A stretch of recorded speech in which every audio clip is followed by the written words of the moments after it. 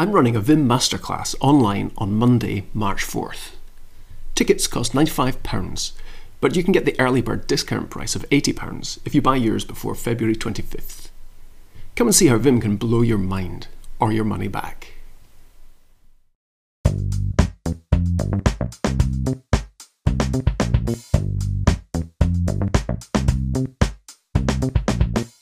If we had to quit and relaunch Vim every time we wanted to change the contents of the arg list, then it wouldn't be that much use.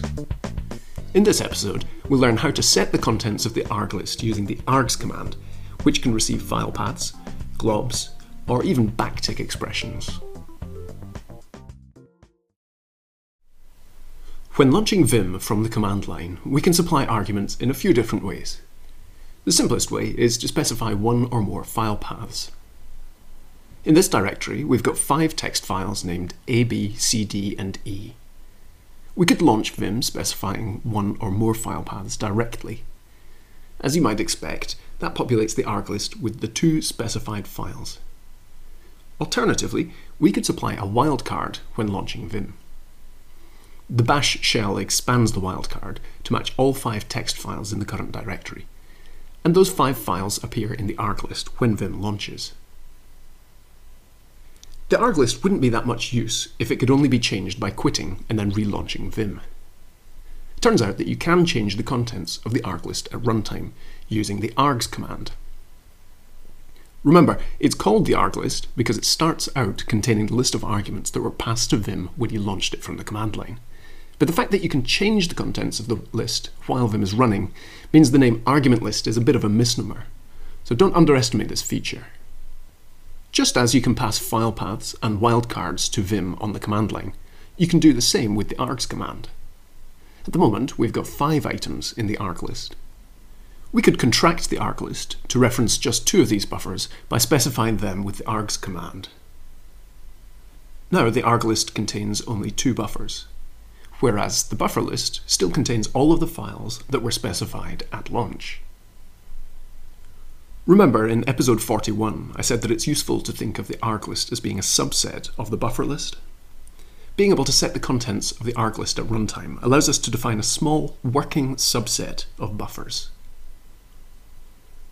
We could easily restore the arg list to its previous state with a single command. As a general rule, anything that you can provide as an argument to the Vim executable at the command line can also be supplied as an argument to the args command.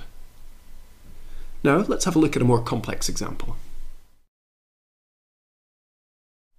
This directory contains about 30 markdown files, which correspond to the chapters of my book, Practical Vim.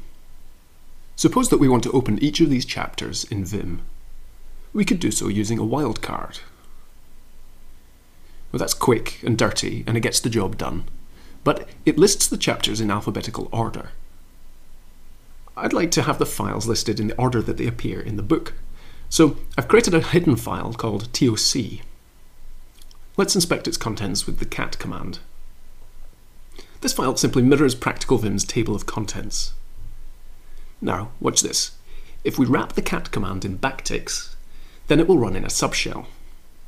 We can use the output from the subshell as the arguments to launch Vim. Now the arg list contains all of the chapters in the order that they appear in the table of contents. Pretty neat. Earlier on, I stated a general rule that any arguments that can be passed to the Vim executable at the command line can also be supplied to the args command. So what about backtick expressions like this one? Well, let's launch Vim again, opening the TOC file. That populates the arg list with a single buffer. We can quickly set the arg list to contain each of the files listed in the table of contents by running args with the cat command in backticks. Boom! The backtick expression works just as it does in the shell. I've chosen a simple example for demonstration purposes, but we could put anything inside that backtick expression. So long as the subshell returns a list of file paths, then Vim will consider it as valid input. For example, you could use the output of find, or grep, or even a shell script of your own. I'm sure that you can think of lots of other possibilities. The information in this video is summarised in the accompanying show notes. If you have any questions, requests, or recommendations, then you can contact me at drew@vimcasts.org. Vimcasts is supported by Xerium Networks. If you need to build a reliable, scalable network that can support your growing business needs, then get in touch with Xerium Networks, and be sure to say you heard about them here.